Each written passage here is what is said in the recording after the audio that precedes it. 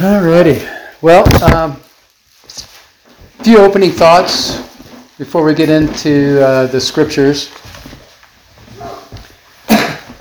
So the question I had this week as I was reading and studying, are we disciples of Christ? Are we disciples of Jesus? And I have to say that the answer that came to me is yeah, we're followers of Jesus. But if we are, and we are, does Jesus have the same expectations of us that he had of the apostles? And if not, if your answer is no, why do we think we should have all of the delegated authority and power as the apostles did? Think on that a moment. We come and we worship and we're stomping our feet, clapping our hands. We're singing, we're declaring, we're decreeing, we're praying. But is it backed up by a desperate, fearful, sacrificial act of faith? Or is it just bluster? Is it just emotion? And that's what I want to challenge us with this morning. Jesus told the apostles that they would follow him. And they understood that this meant unto death, martyrdom. And yet they didn't. They didn't understand the full picture. They still hadn't clued in to all that was going to happen. But when they heard this, they were fearful. They were fearful. You could say they were desperate. Jesus had pulled all of these apostles out of their families and their careers and their vocations, their businesses. He said, come follow me. Give up everything. Even your family. Be willing to give that up. And, they were desperate. I mean, many of them, when Jesus found some of the apostles, they were fishing and they were striking out and things weren't going good. They were desperate. And as they got into this period of time with Jesus as the apostles, they realized they had nowhere else to go. That only he had the words of life. They knew they couldn't go anywhere else with anybody else. And at this point in our discussion, our challenge, we've come to the reality of fear and desperation. And these can be either motivators of faith or arresters of faith. If you want to do those greater things that Jesus tells us about in John, you're going to have to press through these two things at a minimum. Fear and desperation. The greater things that Jesus spoke of that would come are born out of a greater faith. A greater sacrifice, a greater surrender of our life. And grace makes it possible for each and every one of us to do it. Amen. It is possible for every one of us to do it. Faith isn't static. Faith isn't just doesn't stay at one level. I mean, our faith should increase. The measure of faith that he gives us should increase as time goes on, as things happen, as we encounter fear and desperation. But our spiritual focus should be on faith, sacrifice, and surrender. Not accomplishment, not acclaim, not achieving. The apostles didn't go around lording their authority. We see them going out and spreading the gospel, and sometimes they came back just amazed at what was happening. Sometimes they came back frustrated and beaten up, wondering what happened. But they were out there carrying out the commands of Jesus. And in this church, over the years, we have talked about all the commands of Jesus. We hear them week in and week out. And that is why the apostles were arrested and imprisoned. Not because they were stealing anything, not because they were committing crimes, because they were preaching the gospel. And they were carrying out the commands of Jesus to go out and raise the dead to life, to forgive people's sins, to cast out the demons, to preach the gospel, to go knock on the door and say, peace be with you. And depending on how they responded, they either were welcomed in and stayed there or they didn't. That's why they were arrested. And God is working many amazing miracles through them because of their faith, their sacrifice, and their surrender. So today, at this moment, go back with me in your mind, back to the first century during the time of the Acts of the Apostles. And let's investigate. This is a time when they didn't have running water. They had to haul it. This is a time when they lived off the grid. This is a time when the majority of people around them did not believe in this radical Jesus. This is a time when the government and the religious leaders hated Jesus and his followers and wanted to kill him because he didn't agree with their secular values. Because they were jealous of him being worshipped and not them. He didn't want to join the club of politicians. He was the club. Well, yeah. Amen. This is a time when the apostles were calling out the leaders for their corruption and their carnal behavior. Maybe things haven't changed so much after that. Turn with me to Acts chapter 5.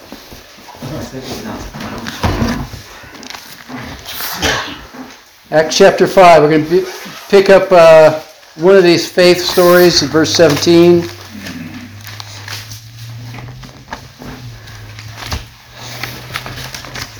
Are you there?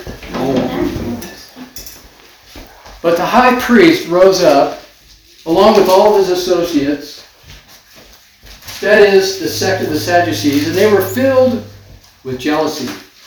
They laid hands on the apostles and put them in a public jail. But during the night, an angel of the Lord opened the gates of the prison, and taking them out, he said, "Go, stand and speak to the people in the temple the whole message of this life."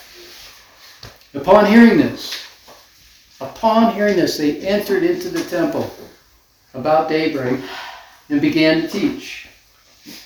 Now when the high priest and his associates came, they called the council together, even all the senate of the sons of Israel, and sent orders to the prison house for them to be brought. But the officers who came did not find them in the prison, and they returned and reported back, saying, "We found the prison house locked quite securely, and the guards standing at the doors. But when we opened it up, we found no one inside." Now when the captain of the temple guard and the chief priest heard these words, they were greatly perplexed about them as to what would come of this. But someone came and reported to them, "The men whom you put in prison are standing in the temple teaching the people." Okay, I lost my... 26. Now then, the captain went along with the officers and proceeded to bring them back without violence, for they are afraid of the people that they might be stoned. All right, how far am I going here? That's where you said 26 on the... 26, okay. Yeah. I guess I could turn around. All righty. So, this is kind of fascinating. Go stand in the temple and preach the gospel. The reality of this is, the temple they were told to go stand in was not a church of born-again believers. It was Jews who did not believe in Jesus. and they were to go. And keep that in the back of your mind here as we go through this message and think how it might apply in our day and age, and might be kind of shocking. So that's one story. So they were doing the things that Jesus commands us to do, and they weren't lifted up, they weren't rewarded, they were arrested and imprisoned. Turn with me to Acts 12 now. And he let them out of prison, but he sent them to the spot where they knew they were going to be in front of the people who put them in the prison. Like, they knew they would be arrested again instead of, Amen. and yet they were still obedient to go and do what he told them instead of going and hiding or whatever we might do. Like, I'm out of jail and I don't want to go back. And they knew that if they went and did what he told them, they'd be right back where they were. Great point. Great point. Acts 12. Now, about that time, Herod the king laid hands on some who belonged to the church in order to mistreat them. And he had James, the brother of John, put to death with the sword. This is James and John, brothers. He was an apostle, one of the original 12. Verse 3, when Herod saw that it pleased the Jews, he proceeded to arrest Peter also. Now it was during the days of the unleavened bread. When he had seized him, he put him in prison, delivering him to 4 squads of soldiers to guard him, intending after the Passover to bring him out before the people. So Peter was kept in the prison, but prayer for him was being made fervently by the church of God. On the very night when Herod was about to bring him forward, Peter was sleeping between 2 soldiers, bound with 2 chains. And guards in front of the door were watching over the prison. And behold, an angel of the Lord suddenly appeared, and a light shone in the cell. And he struck Peter's side and woke him up, saying, "Get up quickly." And his chains fell off his hands. And his angel said to him, "Gird yourselves and put on your sandals." And he did so, and he said to him, "Wrap your cloak around you and follow me." And he went out and continued to follow. And he did not know what was being done by the angel was real, but thought he was seeing a vision. 10. When they had passed the first and second guard, they came to the iron gate that leads into the city, which opened for them by itself. And they went out and went along one street, and immediately the angel departed from him. When Peter came to himself, he said, "Now I know for sure that the Lord has sent forth his angel and rescued me from the hand of Herod, and from all that the Jewish people were expecting." And when he realized this, he went to the house of Mary, the mother of John, who was also called Mark. Catch this, where many were gathered together and were praying. When he knocked at the door of the gate, a servant girl named Rhoda came to answer. When she recognized Peter's voice, because of her joy, she did not open the gate, but ran in and announced that it was Peter standing in front of the gate. They said to her, "You're out of your mind." But she kept insisting that it was so. They kept saying, "It is his angel." But Peter continued knocking. And when they had opened the door, they saw him and were amazed. But motioning to them with his hand to be silent, he described to them how the Lord had led him out of the prison. And he said, "Report these things to James and the brethren." Now, there was a second James, the brother of Jesus. So James wasn't, they weren't going saying, "Go talk to the dead guy." There were 2 Jameses. Then he left and went to another place. Now when the day came, there was no small disturbance among the soldiers as to what could have become of Peter. When Herod had searched for him and had not found him, he examined the guards and ordered that they be led away to execution. Then he went down from Judea to Caesarea and was spending time there. Again, fear and desperation. The church was huddled together with the gate closed, and they were praying. They really had nothing else they could do. And they were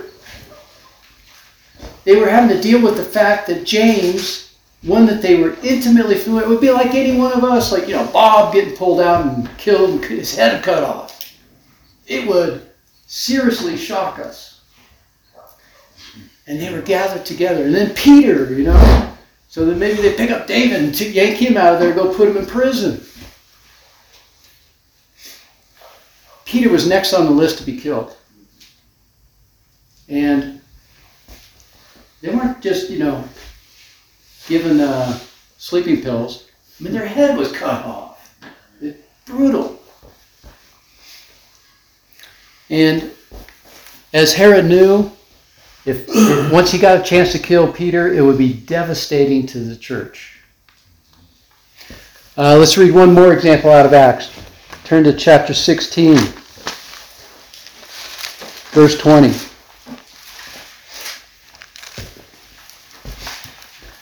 And when they had brought them to the chief magistrates, they said, "These men are throwing our city into confusion, being Jews, and are proclaiming customs which it is not lawful for us to accept or to observe, being Romans." The crowd rose up together against them, and the chief magistrates tore the robes off of them and proceeded to order them to be beaten with rods.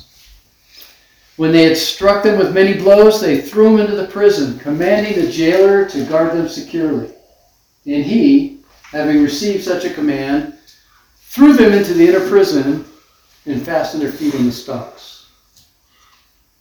25. But about midnight, Paul and Silas were praying and singing hymns of praise to God, and the prisoners were listening to them. And suddenly there came a great earthquake, so that the foundations of the prison house were shaken. And immediately all the doors were opened, and everyone's chains were unfastened. When the jailer awoke and saw the prison doors open, he drew his sword and was about to kill himself, supposing that the prisoners had escaped. But Paul cried out with a loud voice, saying, "Do not harm yourself, for we are all here." And he called for lights and rushed in, and trembling with fear, he fell down before Paul and Silas. And after he brought them out, he said, "Sirs, what must I do to be saved?" And they said, "Believe in the Lord Jesus, and you will be saved, you and your household." So here again, the faith, the surrender and the sacrifice of Paul and Silas caused God to move in miraculous ways, and sending his angel, and it was going to be a testimony about God to the public around him. So what we've read about here, just a few of the great acts of faith that we see of the apostles and disciples in the first century. And here's the thing about great acts of faith. They are seldom born out of calm calculation. For example, it wasn't logic that caused Moses to raise his staff on the bank of the Red Sea. It wasn't medical research that convinced Naaman to go dip into the river 7 times to be healed from leprosy. It wasn't common sense that caused Paul to abandon the law and embrace grace. And too often, these are what we stand on, right? Logic, medical research, and common sense. And it wasn't a confident committee that prayed in that small room in Jerusalem for Peter's release from jail. Can I ask you, could you repeat that? The 3 things you were just saying? I'm sorry. Logic, medical research, and common sense. Those were not the things that we depended upon. And it wasn't the things that motivated these acts of faith that we read about in the Bible. Yeah, he wasn't like, oh, I got to cure my leprosy because... Yeah. Okay. All right. So, again, it wasn't, in that room in Jerusalem, the church was praying. That wasn't like this confident committee just praying and saying words, good words, for Peter to be released from prison. In fact, it was a fearful, desperate band of believers. They were backed into the corner. They had nothing else they could do. It was a church with no options. No options. They were a congregation of have-nots pleading for help from God. And we know the Bible says that God hears the cries and the pleas of the poor, the needy, the broken, the victims of injustice, the widows, the orphans. At the beginning of every great act of faith, there is often a seed of fear and desperation. It's one of those things, if we're ever at that point, we feel it. We know we have nothing to lose, and this is the only thing we can do, is believe, is to pray. Yeah, admittedly, it should be the first thing. But we're human, so sometimes we wait till that fear and desperation come. Great acts of faith are seldom born out of well-funded initiatives. Too much sufficiency generates lazy and bad decisions. Abundance causes the church to look to and depend upon the wrong thing. We depend upon ourselves. We depend upon our church treasury or money. And well-funded organizations and initiatives often make bad decisions and lazy decisions by spreading the largesse and the treasury around to unworthy initiatives and to friendship and people that are part of the in crowd instead of doing what God calls us to do.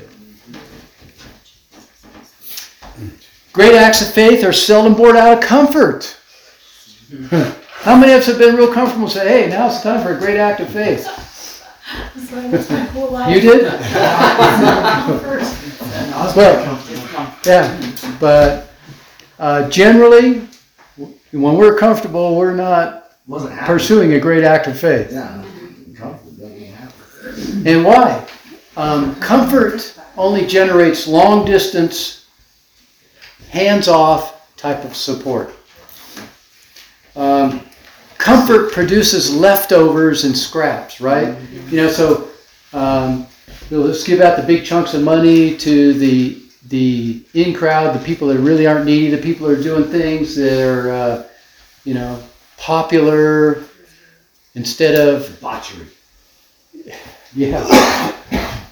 And then, we have a little bit left over. Let's go ahead and give it to those guys out and ask them things. That's like giving, I got a wallet full of cash, but here you get the quarters in my pocket. Yeah. But, instead of saying, I'll just give you the dollar bill. And that's coming from comfort. Yeah. Comfort doesn't feel a thing. Comfort doesn't feel a thing. Pain generates action, right? When we have pain, we're going to do something about it. And comfort doesn't go out into the streets and byways, right? We're comfortable. Why would we do that? My grandma would say that money doesn't make you happy, but it makes you comfortable while you're miserable. Yeah. Yeah. Amen. Great acts of faith are seldom born out of self-centered thinking. Thinking of and wanting to serve others requires great faith and produces great acts of faith. Amen. Yeah. Great acts of faith produce spiritual outcomes. This is how you can tell it's a great act of faith. What are some examples? Like this morning in our scripture in Acts, it was the jailer. Paul and Silas's actions, their acts of faith, brought that jailer to Jesus and his whole family. What about Herod? He was Israel's great enemy. He was pursuing the apostles. He was getting ready to kill Peter. But because of his pride and his ego and his being against God, against Jesus, he ended up falling dead and getting eaten by worms. Nobody touched him. That was a bad one. This is God at work. God will fight our battles. God made a way when there was no way. Because the church had prayed. Truly. They came together to Yeah. pray. Just like, your wife was praying for her when she's in the middle of her accident. The Yeah. Lord covered her. It was, Amen. So, what do we see here? Fear and faith work together in the body of a believer. Fear and faith work together.